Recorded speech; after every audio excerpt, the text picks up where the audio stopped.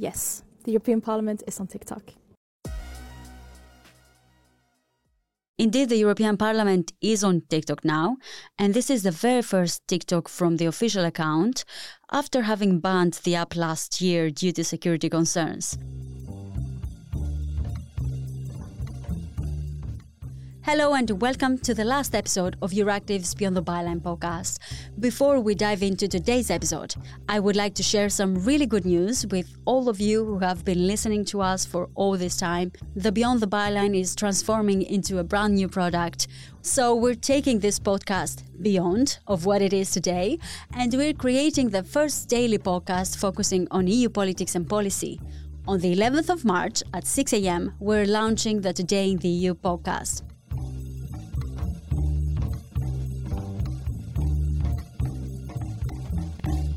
But resuming to today's episode, the European Parliament wants to use TikTok for the upcoming elections, despite previous bans due to cybersecurity worries.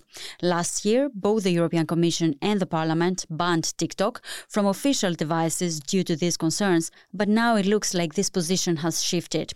We spoke with Julia Tar, Euractiv's technology reporter, to find out about the transparency regarding its use and how can TikTok be safely used during the electoral campaigns.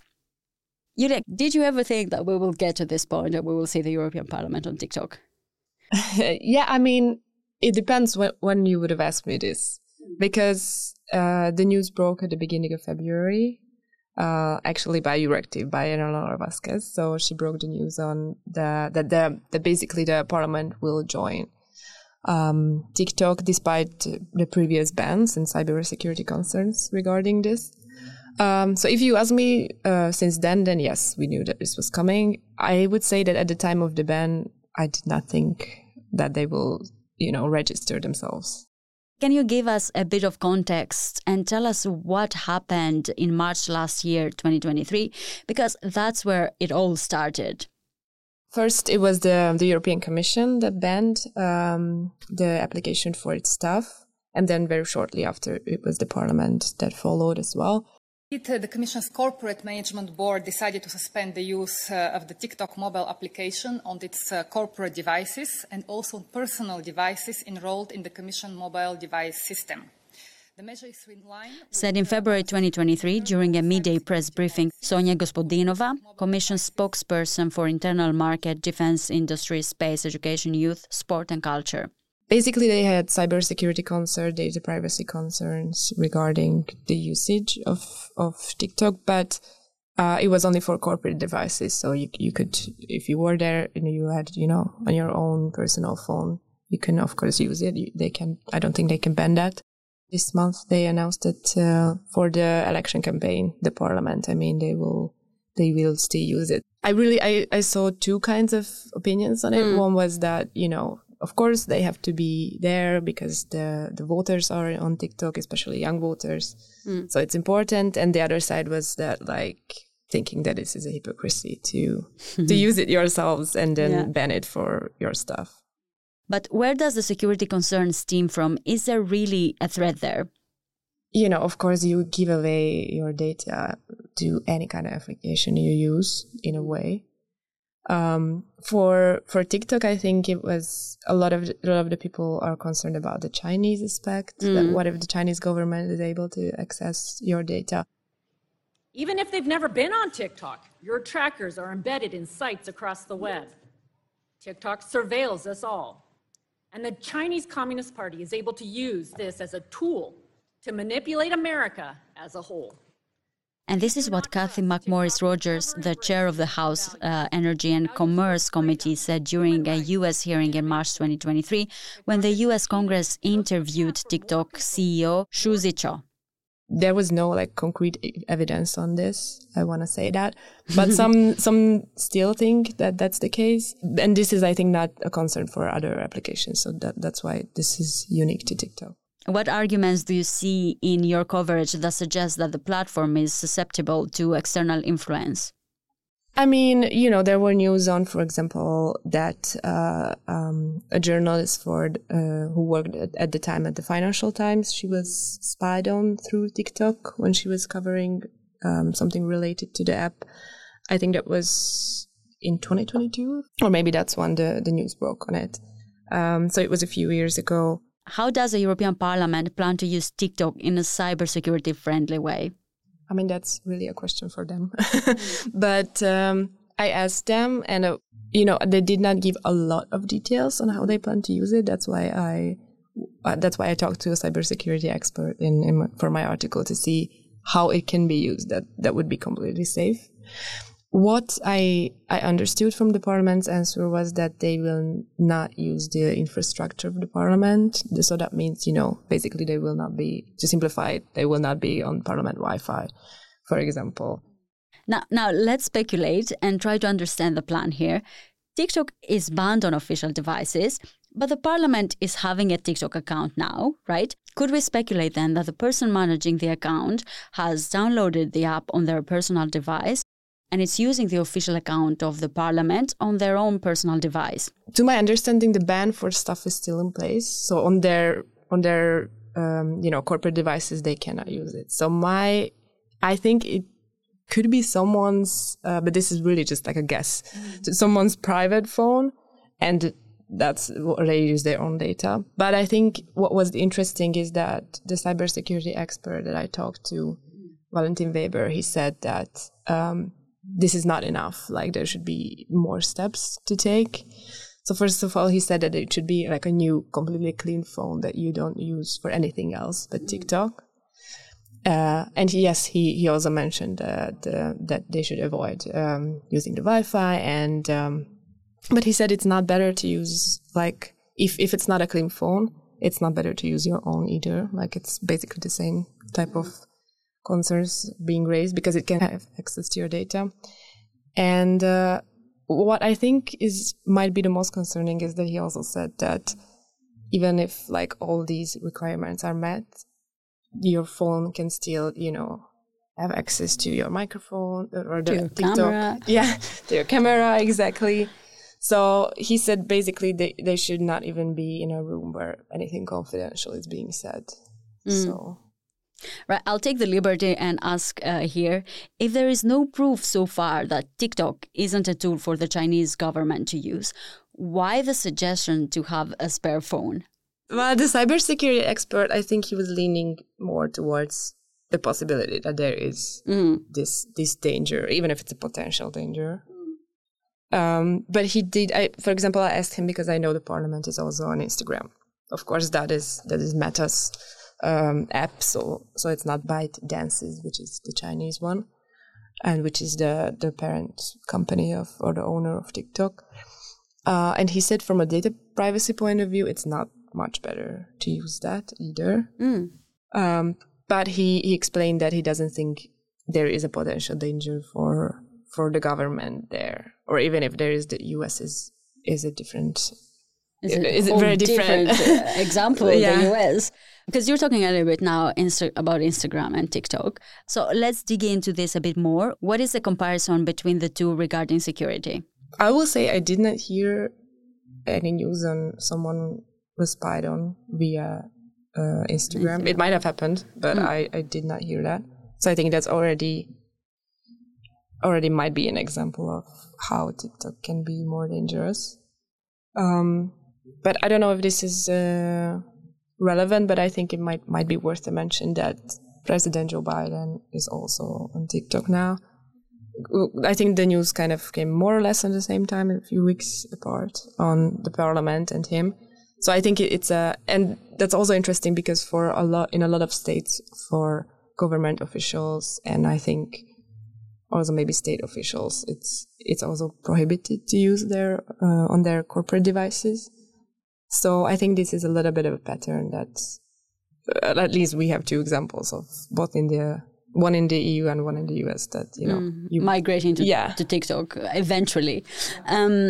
But one of the most important questions on this is, how does the European Parliament plan to utilize TikTok as a platform to combat disinformation and promote reliable content? My understanding is that just by being present and posting whatever content they will post, when you're a user on TikTok, you know that, okay, that's the official account of the European Parliament. That is reliable information, what they post. I think that's my understanding. I don't know how much or if they plan to monitor other content related to EU elections and if they find disinformation, what they could or would do.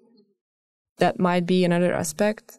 But I think just by being present and reaching an audience of young voters, that's already something that I think they hope that will, make sure that the people know that that's a reliable information that they can get from there. And of course, you reach different types of audiences, I guess, on TikTok, on Instagram, or on X. You already mentioned that you talked to researchers and experts on this. So in what ways has the changing landscape of social media platforms, particularly regarding data access and cybersecurity, affected their ability to analyze elections effectively? And what implications does this have for the upcoming EU elections? I talked to 2 experts for my article, and so it was Katja Munoz. She was telling me about this a bit, and what I found very interesting is that researchers somehow simultaneously know more and less about this year's elections. They know more in a way that I think we are more aware of the dangers, like artificial intelligence, deepfakes, cyber attacks, even disinformation. Just like these we are aware of these and a little bit more, I think, than we were a few years ago. But at the same time, she told me that that there is less access to data for them and from platforms. So the example that she gave me was Twitter at the time. It was called when Elon Musk bought it, but now we know it as X. So, for example, their feature, I guess, for researchers, which is called Twitter API, which is still available, but now you have to pay for it. And I don't think it's really cheap. So you don't really have access to data anymore to do your research. I'm not sure how many people, can actually afford that. Maybe companies. That's not for me to judge, but she said that that this is an example of how, it's a bit more restricted now. And in general, she mentioned that a lot of people were let go of on social media platforms, and most of those people were working in safety and those kind of departments.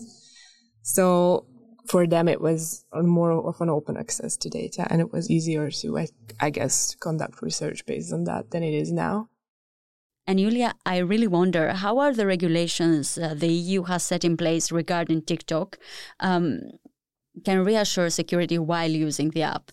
From a policy point of view, I think it's worth to mention the Digital Services Act, or the DSA, which is already enforced for very large online platforms and very large online search engines. But again, Katja, she noted to me that she doesn't think that enough time will pass between the enforcement and the EU elections for this to really have an effect on this year's EU elections. I guess this is also something that we have to see when we get there. But I think that's also an interesting point to make, that, this might not have such a big impact yet. Immediately. Yeah. So what's your take on this based on your coverage so far?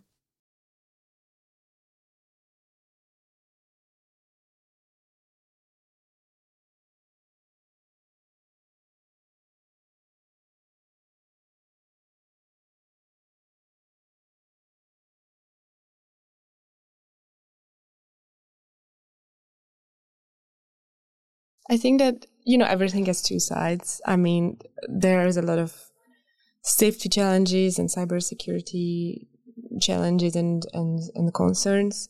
But at the same time, I think, as the experts also noted to me, it makes sense for the parliament to be on social media, including TikTok, to reach the voters. So I think,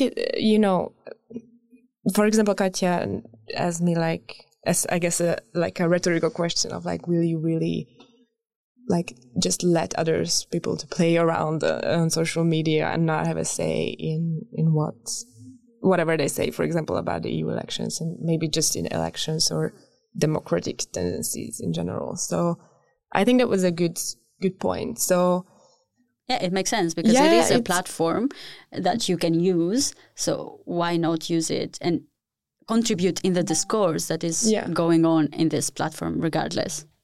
Yeah, so, I did not want to message in my article that we should not use it or the parliament shouldn't use it. It's just that I think I don't think there is a lot of transparency on how they will use it. When I asked for details, they gave some that I mentioned to you, but they said that for cybersecurity concerns or cybersecurity reasons they cannot give more, and in safety reasons they cannot give more, which I didn't understand how sharing that would endanger them. Mm-hmm. Maybe there is something that I'm missing, so I'm open to be corrected. But so I just wanted to look into how, if they use it, now they use it, how it can be safely used. Thank you very much, Julia. I am Evi Kiori, and this was the last episode of Euractiv's Beyond the Byline podcast. We will be back with you on Monday, 11th of March, with our daily podcast, Today in the EU. You can find us on Spotify, Apple Podcasts, or your platform of choice. This episode was produced by myself, Miriam Sáenz de Tejada, and Nicoleta Yonta. Thank you for tuning in, and until next time. As part of our commitment to accuracy, inclusion, and transparency, Euractiv is part of the Trust Project.